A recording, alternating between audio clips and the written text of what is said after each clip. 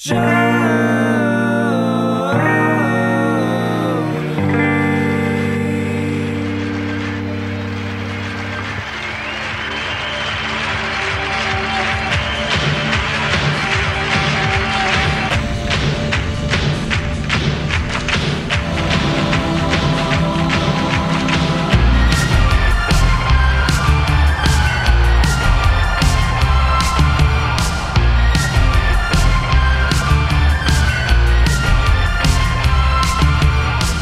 hello, everybody. Welcome to another installment of Show to V with Mike G, the show of life, the show of so many months having passed since I put an episode out, the show of COVID, heartbreak, loss, death. Honestly, there is no topic, there is no theme that we have not experienced since I put the last episode out sometime in early April. I think I wanted to give everybody an update. You know, I shifted to Instagram Live on Show to V, at Show to V. And I felt that was a better distancing measure. I didn't want to set an example that I've got people over here at the house and we're sitting within close proximity and having these conversations and exposing ourselves to the dangers of the COVID virus. But that was a good format, and I felt like maybe it brought us together a little bit, but at the end of the day, it is not the same thing as seeing people in person. So I want to give everybody a little bit of an update about myself. You get a little bit of that when I'm interviewing people.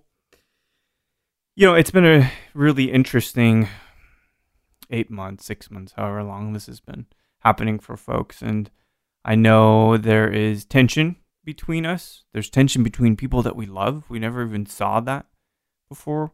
People are changing, they're radicalizing, or they're becoming very upset, very sad. All things that I understand. Whether or not I support it, it's different, but I understand being sad right now. I understand being angry. I also understand being very disappointed with people that you thought were one way, but were yet another.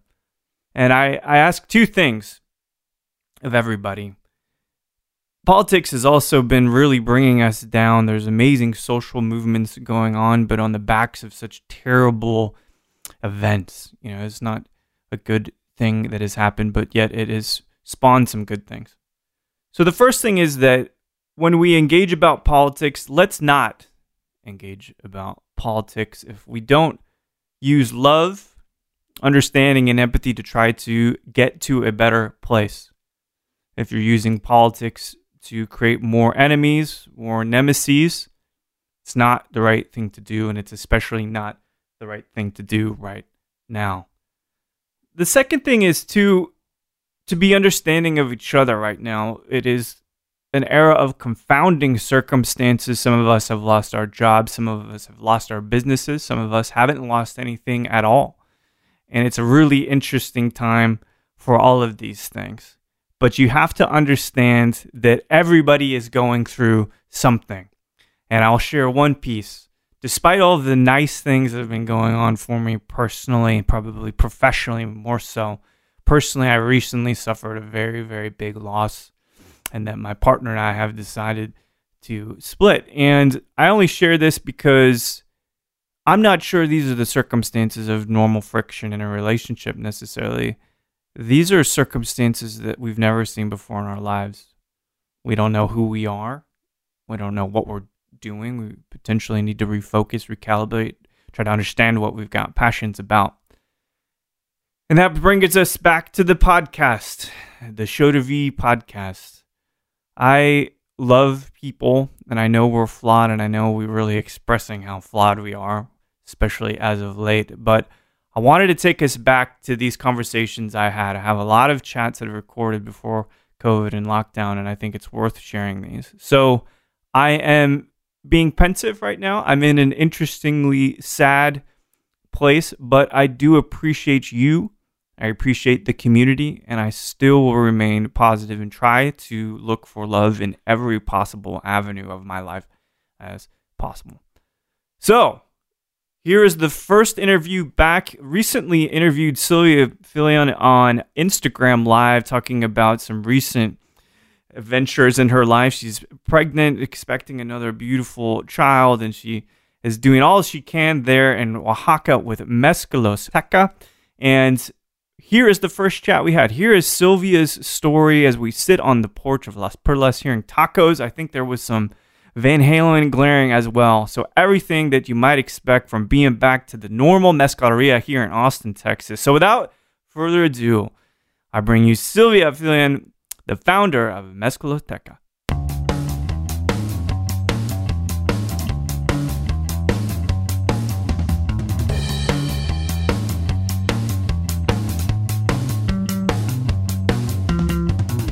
Sometimes when I come to the U.S. and they look at me and I say, well, I'm Mexican, it's like, how can you be Mexican? I thought Mexicans are all, morenos. And they're like, you know what I mean, like darker, right? Yeah, they're darker. We kind of lose sight of how diverse many parts of the world are. Yes. And you being from Mexico, born and raised? Yes. In Oaxaca? I was born in Mexico City, and I moved to Oaxaca in 2007. Oh, wow. So shortly before you started to form Mezcaloteca, growing up in Mexico City, what kinds of things did you study? Were you interested in? I never liked school so much. I was always autodidacta, definitely. Yeah. My parents were always scared about me finishing school. Really? But I managed to get to college, but I couldn't decide what to study. When I had to go to college, it was hard for me to decide a career. Yeah. And I went for communications, Okay. but... Me too. Just to be honest, the first couple of years were communications. Yeah, and at that time it was a career that it was, like hip and trendy, but it was very broad, the things you can do at communications. Right. I was attracted to advertising at that time. Yeah. I was 20 years old. Advertisements, right? Did you always appreciate commercials, posters, banners, things of that nature, like an aesthetic way? What attracted me about advertising was all the production part of it. Oh, okay. Making a commercial, photography, radio, talking with clients, getting to know what they want, what they need. And I was very young, no? Yeah. I was 19 years old. 19. So, and I started to work with these big advertising companies, mostly cars. Really? Yes. In Mexico City? In Mexico City. So it was a lot of fun. At that time, advertising was very different from now. Sure. It was all about TV, radio. Not so much digital, right? No, at all. You started to see web pages and stuff like that, but not too much. So it was very fun for the first 5 years. And then I started to get tired of promoting stuff that you don't need to buy, actually. Yeah. So here's an interesting thing. So representing these big multi-million-dollar brands, did you live a pretty simple life yourself, or was it extravagant with the big house and the big car as well? No, I was a single girl, and I had my own apartment, and everything was party. So I had a lot of fun, definitely. The advertising world is all about connecting, partying, creating, and getting to know a lot of interesting people also. But at some point, I wasn't sure that I wanted to sell things that you don't need so much. Yeah. And that's when I started, because I've always liked to travel around Mexico. Yeah. I love my country a lot. So I was always, taking my car on the weekends with my friends and going to San Luis Potosí, going here, going there. Yeah. And in 2004, I started traveling to Oaxaca a lot. Oh, yeah. Yes. Especially to the coast. Yeah. Did you surf, swim, snorkel, anything like that? Just to get away from, work and the city and to relax. Quieter. I've always liked to travel to little pueblos or communities. Yeah. So Oaxaca attracted me very much. And in the way to Mexico City, to the coast, I started to know all these communities that had mezcales, traditional mezcales. Yeah. And the first time I tried mezcal, it was in Mexico City, in a mezcaleria that it's called Botica. Botica. Is it still around?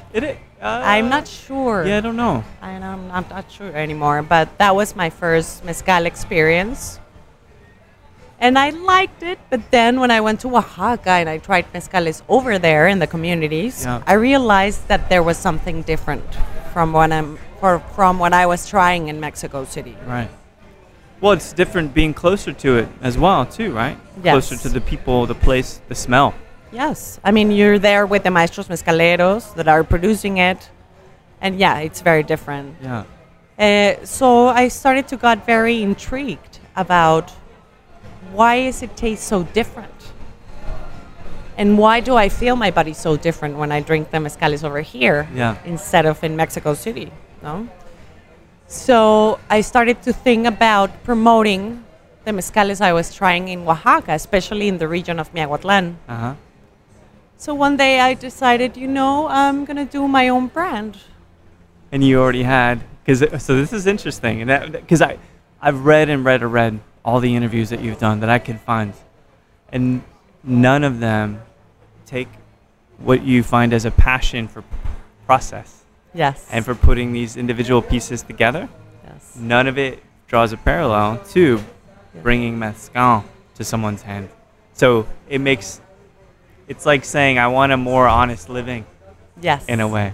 Yeah, but I'm going to take my skills. You're bound to be good with people. Yes. Good organizing multiple things at one time. Yes. Creative. Yes. So then it all kinds of intersects. Yes. And this now makes a lot of sense to me. As a creative person, do you have any mediums that you personally are creative in all on their own? Do you paint? Do you sing? Do you write? I write a lot. I love music.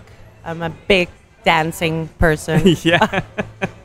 What kind of music to dance to? Because there's plenty kinds, right? A lot of different kinds, definitely. But at that time, it was a lot of, LCD sound system. I see. The Rapture. Rapture. Yeah. No. The hip New York stuff. Colder. Yeah. So yes, I'm very creative. I mean, I have these ideas all the time. Even when I talk, sometimes I discover myself to have a very creative way of speaking. Amazing. So yeah, I mean, I decided to make my own brand. I was still working in an office, in an advertising office. But I guess what made me start my own brand at that time is those trips to Oaxaca showed me how these communities were perfect societies. What do you mean by that? Just a balance? You go to a ranch over there and there's a big family living there, like 12, the parents and 8 sons and daughters. And you see how everybody's contributing to keep the ranch together and working, and nobody is saying, no, I don't want to do this, I don't want to do that. They respect each other. They work for the same purpose. Okay, yeah. So that surprised me a lot. Because you don't see that in the States. You especially don't see that. Do you see that in Mexico City? No, not in the city. Yeah. So, and this was my idea. I mean, you go to rural Mexico and they always tell you that, oh, they're very poor people. Yeah. But I discovered the opposite.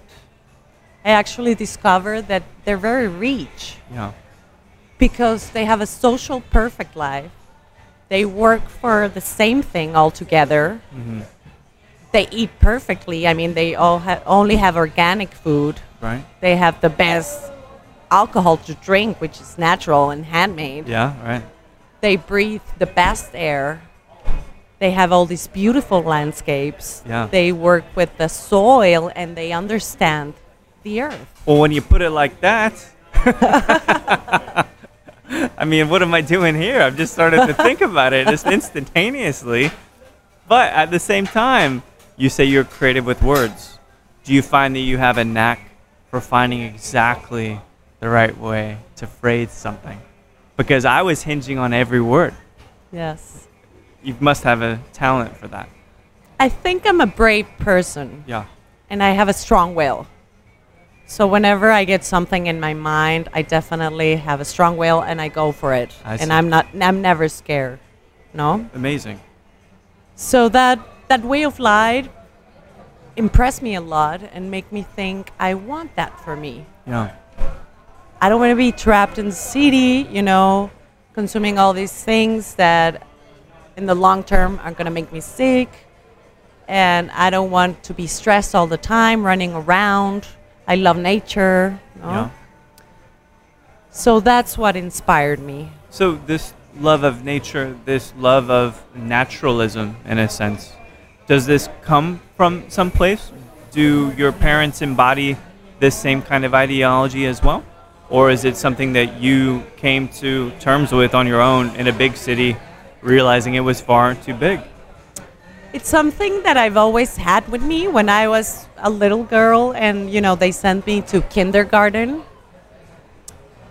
One day the teacher tells my mother, well, your daughter never comes to school. What's happening? And my mother is like, what are you talking about? I always leave her at 8. And then they discovered that they left me in school and, I was running out to the gardens and spent all day long in the gardens, just with the plants, I didn't like school. I wanted to be in the gardens with the plants. With nature. Yeah. So maybe, I don't know, maybe it's something that I brought from my past life, but I've always appreciated nature a lot. Did you ever know that, in a sense, you were destined to be involved back intimately with nature? I do believe in karma, definitely. Sure. So yes, I think that the opportunities that I have in this life, I made them and create them before. Yeah. So, I have a strange tangent, but I agree. I have this weird birthmark on my right shin. Okay. And as I'm told by my mom, who underwent past life regression, hypnosis, I was injured there in a past life. That's amazing. It's such a weird thing, but the point really is, it's not about me. It's about saying, you know what, I'm open to understanding that perhaps there's more to this life than this life, right? Much larger lens to look at things. I understand working in big business, $1 million companies and saying, no, I need to do something more grassroots, more punk rock. What was it about Miahuatlan that really drew you to it? You talked about the people, you talked about the food, the nature itself, but was there other elements that you could kind of feel, an energy? Well, it's funny that we talk about past lives. My mom and my dad met in Oaxaca. Really? And so it's kind of like a cycle that I close, because the first time I went to Oaxaca, well, I was 19 and I went with my girlfriends and we just partied and actually, I didn't get to know any other culture. Yeah. I just visited Monte Alban, party a lot, and that's it. Right. But then in these trips, when I discovered mezcal and I had traditional mezcal for the first time, something made a click inside of me. It's hard to explain. It's almost like something that it's energy, no? Something made a click, and then I knew that was my path. It's weird because we think that connections can only be from human to human, or from animal to human. I think we understand that. But what about something that comes from the earth? Yes. I agree with you. There's something transported when you drink mezcal. Something far exceeding any other alcohol. So now you have this realization and you say, okay, I get it. We're friends now. And I'm tapping this bottle, right? Yes. We're going to do something together. We are kindred spirits. No pun intended. Creating your own brand. You had to do it. Yes. How long did it take? It was actually really fast because, I work in advertising and I had my Macintosh, and I knew about how to use it. So I actually made my self-brand by myself in my computer, and the name of it was A Punto de Veneno. Okay. A Punto de Veneno, Mezcal del Bueno.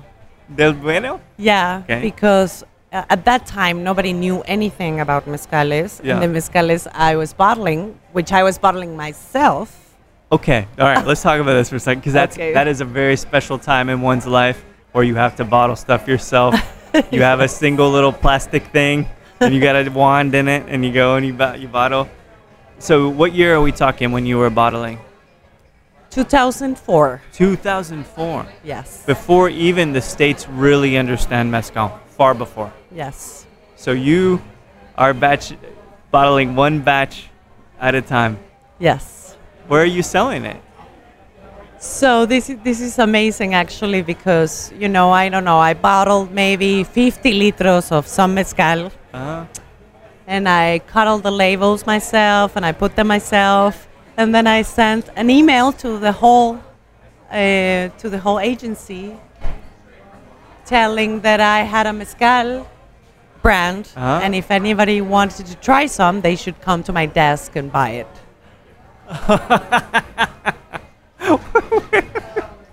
So, okay, all right. You said 100 litros? 100 No, liters? Or 50 litros Okay. probably. So, not so bad, 20-something gallons. So, you put it in a car. Did you bottle it in Oaxaca, or did you take it back to Mexico City? No, I bottled it at my house in Mexico City. Tell me it was in some kind of jug. No, the bottles. I mean, Oh, they okay, were nice bottles. I went to stores of bottles. No, but I mean, like, to just take the raw mezcal, yeah. had to be a big jug, right? Or some Yes. kind of. How was that? That must have been like a really special time where you're an indie artist, you know? I had this energy and this sensation of, I need to do this. I have to do this. Yeah. Almost like a zombie being guided by some energy, you know? Sure. Yeah, of course. And I still have that email that I sent to. Did you frame it? No, but I have it there, and sometimes I read it and I go back and I say, wow, how everything started. It's amazing. That is incredible. Yes. How did your coworkers feel about the mezcal? They were interested. They came and say, oh, Silvia, yes, I want to try it, and they did. And some of them bought me bottles. Yeah. And some of them don't, I remember my boss telling me, this, what you're doing, Silvia, is just a dream. You're not gonna accomplish anything with this. It's just, A hobby, right? A hobby. Just A cool. hobby. Side job. It's fine. And I remember thinking, well, maybe for you, no? But I felt really energetic and passionate at that time. Yeah. It's creating something from scratch. Yes. It is one of the most energizing things you can do. And it's the true spirit of an entrepreneur. Yes. Something from nothing. Yes. So let's say year 1, year 2, you selling a bottle here and there, selling enough to think about making it bigger? Yes. Yeah. And one day, I was thinking about who can I connect that is doing the same thing, right? Yeah. Because this is, again, an interesting early time of Yes. mezcal. Nobody was working with mezcales, Whenever my co-workers at the agency were interested, they were like, oh, what's this? And what is it like? And how, oh, interesting. But nobody knew anything. No? Yeah. So then I started, to investigate who's out there in Mexico City doing something similar. Yeah. And I found in in the newspaper La Jornada, that there was a column that was written by Cornelio Perez from the Logia of the Mezcolatras. Okay. So Cornelio wrote a column every week talking about traditional mezcales. So, and he was, all the time saying, well, we're going to have a tasting at this place on Friday.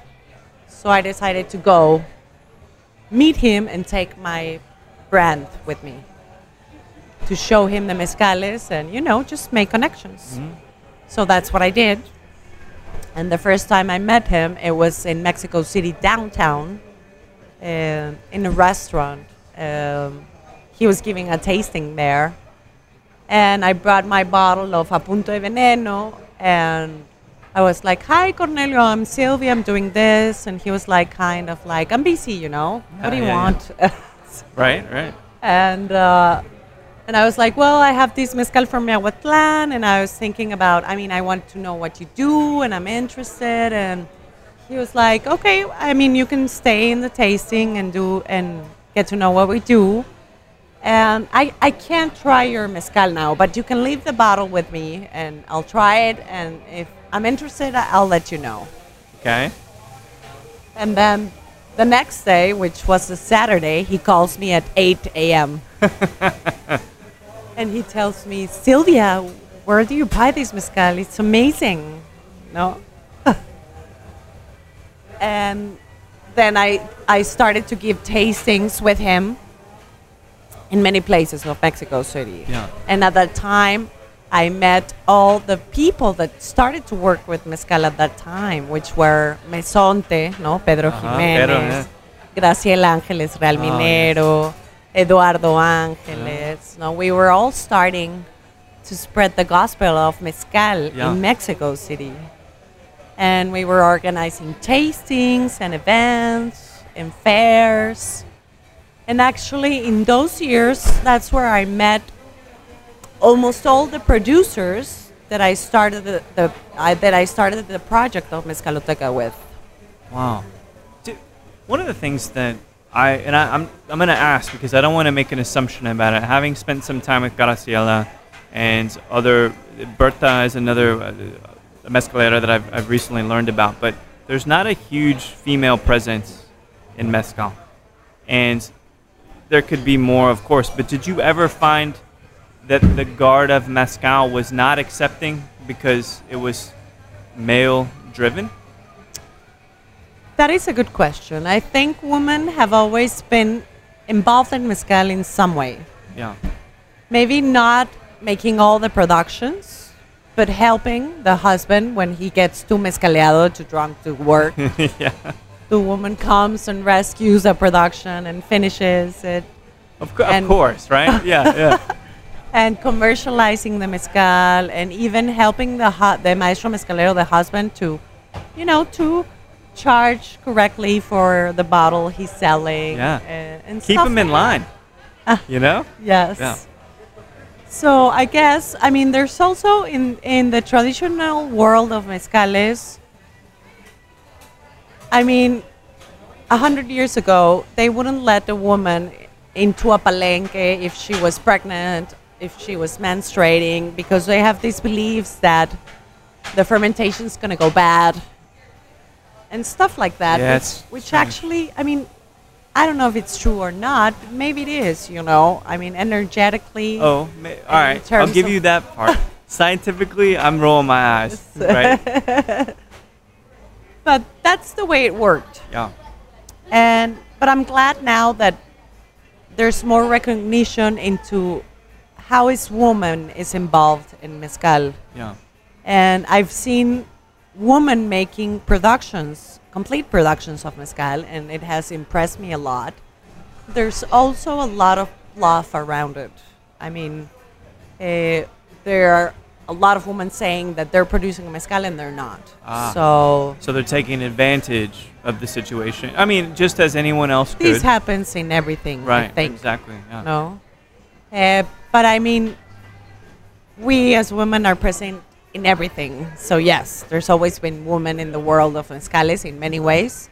And now I think it's a good time because they're going to have the chance to do more and to be recognized in a better way. So that's good. That is definitely. And I think it's an evolution for mezcales. Right.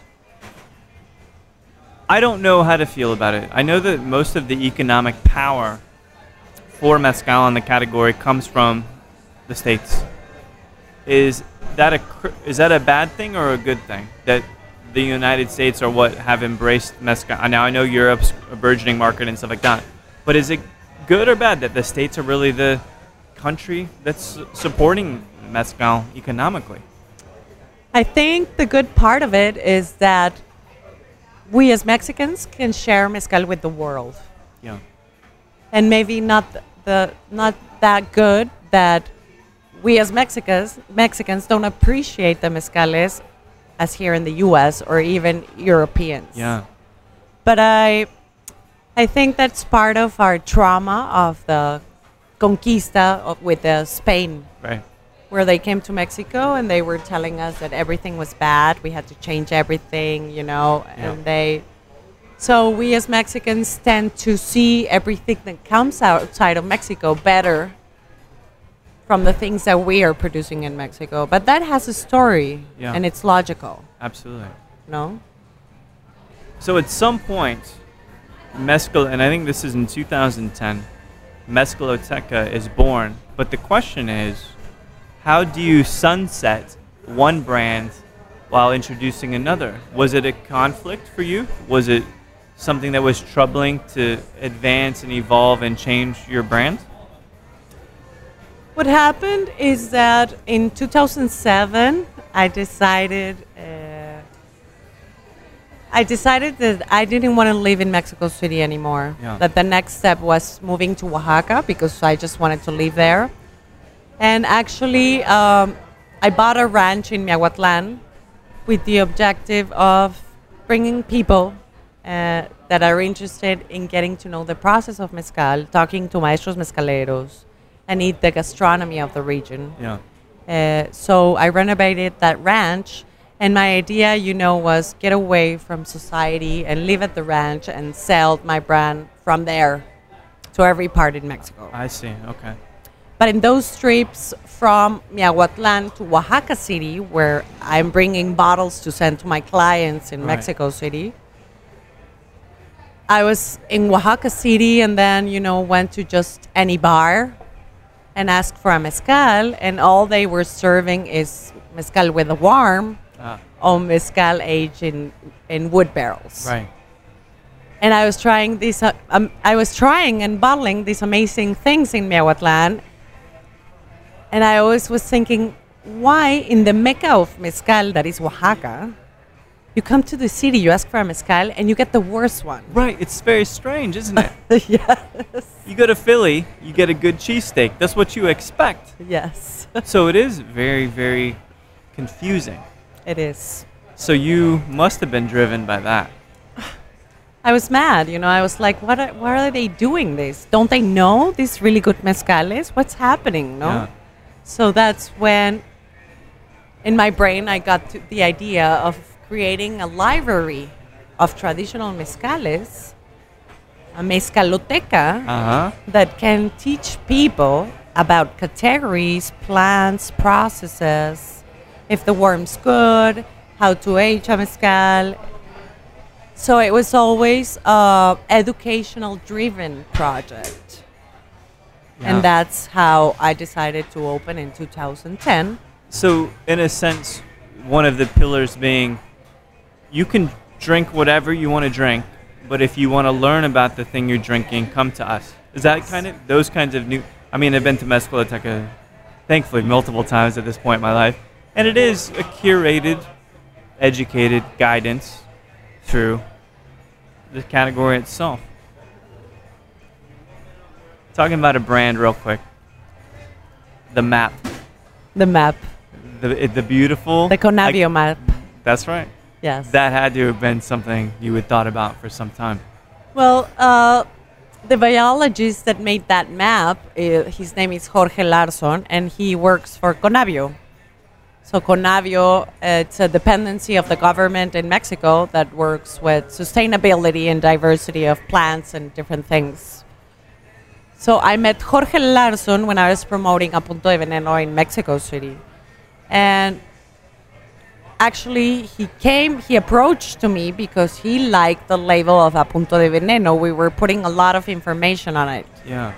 Like, what's the name of the maestro mezcalero, what type of agave, where is it made, how is it made. Yeah. Not as thorough as a Mezcaloteca one, but it was the only brand in that days putting all this information. Yeah. So he approached to me and said, Silvia, I like what you're doing. So I was always involved with all the research that Conavio was doing with agaves at that time. And of course, when I opened Mezcaloteca, I had to have the map because nobody knew what an agave was. It's and a what good tool. diversity Yeah. it was. Yeah, so it ends up being a great way to connect people to the place in a visual way. yes. Which is what you do if you're good at branding, yes. right? Connect them to the brand. Yes. I also was reading too today. Have you really held back a single demijohn from every batch that you've bought? I've heard that you've been aging stuff in glass since you began at Mezcaloteca. Yes, that's a good thing to say. I mean, we always save of everything we buy for Mezcaloteca. We always save at least 1 gallon Wow. because real mezcal or traditional mezcal, it's like that. It's not young, Yeah. and it changes a lot in the glass. So nowadays, everybody is producing, bottling, and selling, and nobody is trying mezcal as it should be Sure. aged in glass because it gets better. Yeah. It gets more balanced, more rounded. So yes, we save a lot of mezcal so that we can bring it out to sell it in 3 or 4 years or 5 years. Where is it stored? Like, do you guys have a basement at Mezcaloteca? Yes. Oh, okay. So We it's have down there. not at Mezcaloteca, but at Miahuatlan in the Ah. bottling facility. It's so a we- treasure trove Yes. of mezcal. Yeah. And it's a very good tool to teach consumers about, contrasting a young mezcal with an aged mezcal. Yeah. And why is it better an aged mezcal? And it gets so good when you save it in glass. Oh my goodness. Yeah. That It we just- we it are always evolves and it saving. smooths out and it gets creamier and all of these things. You know what? So keep on doing that. That's a great a great idea, of course. Talking about the category of mezcal, there are protectors, which is a very two-sided term, twofold term. It's good and bad. Do you feel necessary for you as someone who has been doing this a long time and kind of helped form the tastes of mezcal for the States? Do you feel like you need to protect it? That you need to tell people the truth? That you need to reveal the problems with mezcal? I think that what I need to do, or my mission with it, is that I need to transcend with the culture of tasting extraordinary traditional mezcales and bring the consumer with it. For me, mezcal is not about selling a good liquid that tastes amazing. Mezcal opens up your consciousness. Uh-huh. It makes you drink better, it makes you eat better, and it makes you understand yourself better. Yes. So it's about that for me. Self-actualization. It is, right? The top part of the pyramid. I mean, there's no finer drinking than mezcal.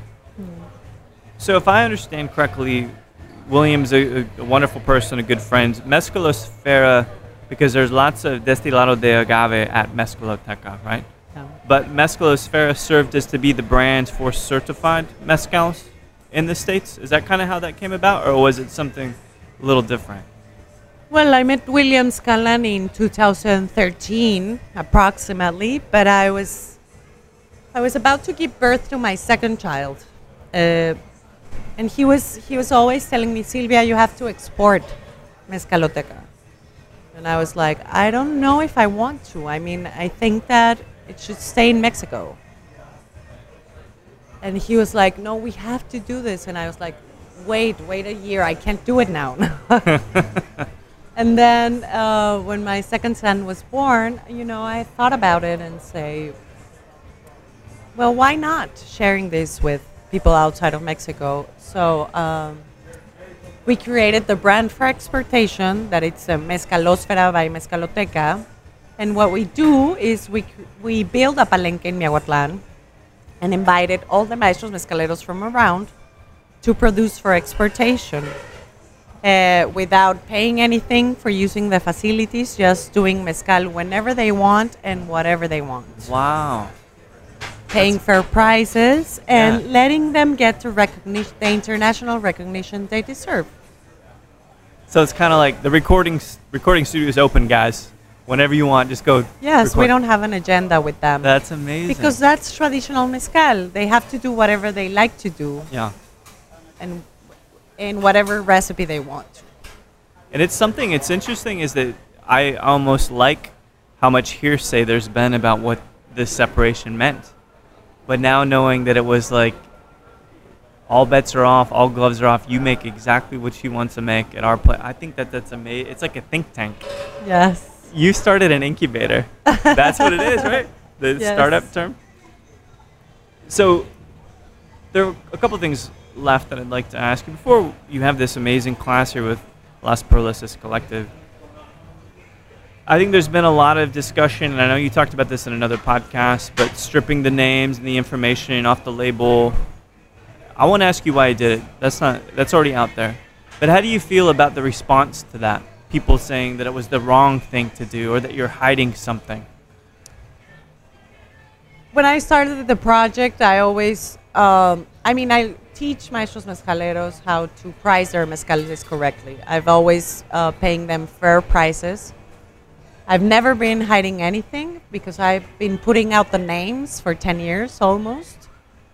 But what I'm seeing now that mezcal is so popular is that these people that are coming to do new brands don't want to look by themselves. They want to use the maestros mezcaleros that they're out there. And what's happening, it's really that they go with the same maestros mezcaleros. The maestro mezcalero starts to produce more. Because, of course, he wants more money. They always want more money. Yeah. And what's happening, they're bringing down alcohol volumes. They're stressing plants. Right. And they're changing the recipes. It doesn't taste the same. Yeah. And my mission is to protect traditional mezcales, to transcend with them in the future. So if that's happening now, I have to change things Yeah. to protect them.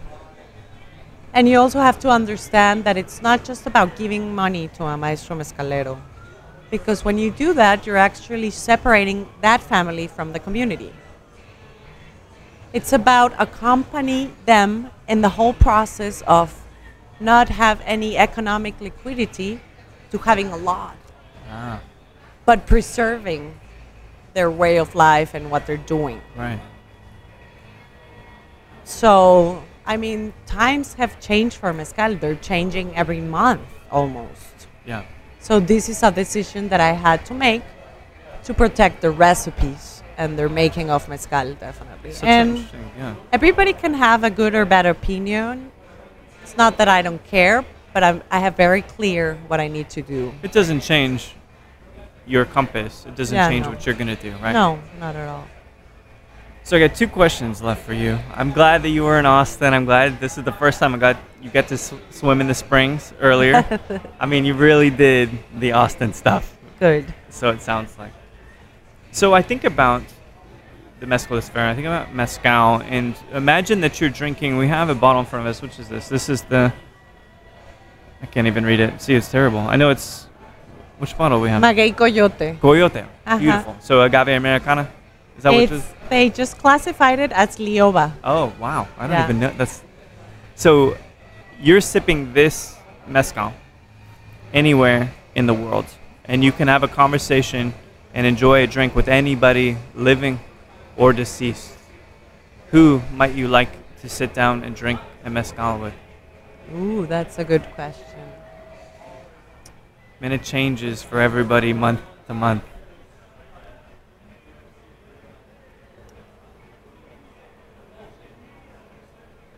It would be somebody, I'm reading a lot about Yogananda. He was a yogi that brought yoga into Occidente. So it would be him, Buddha, or Jesus. Those guys, I'm gonna put it out there.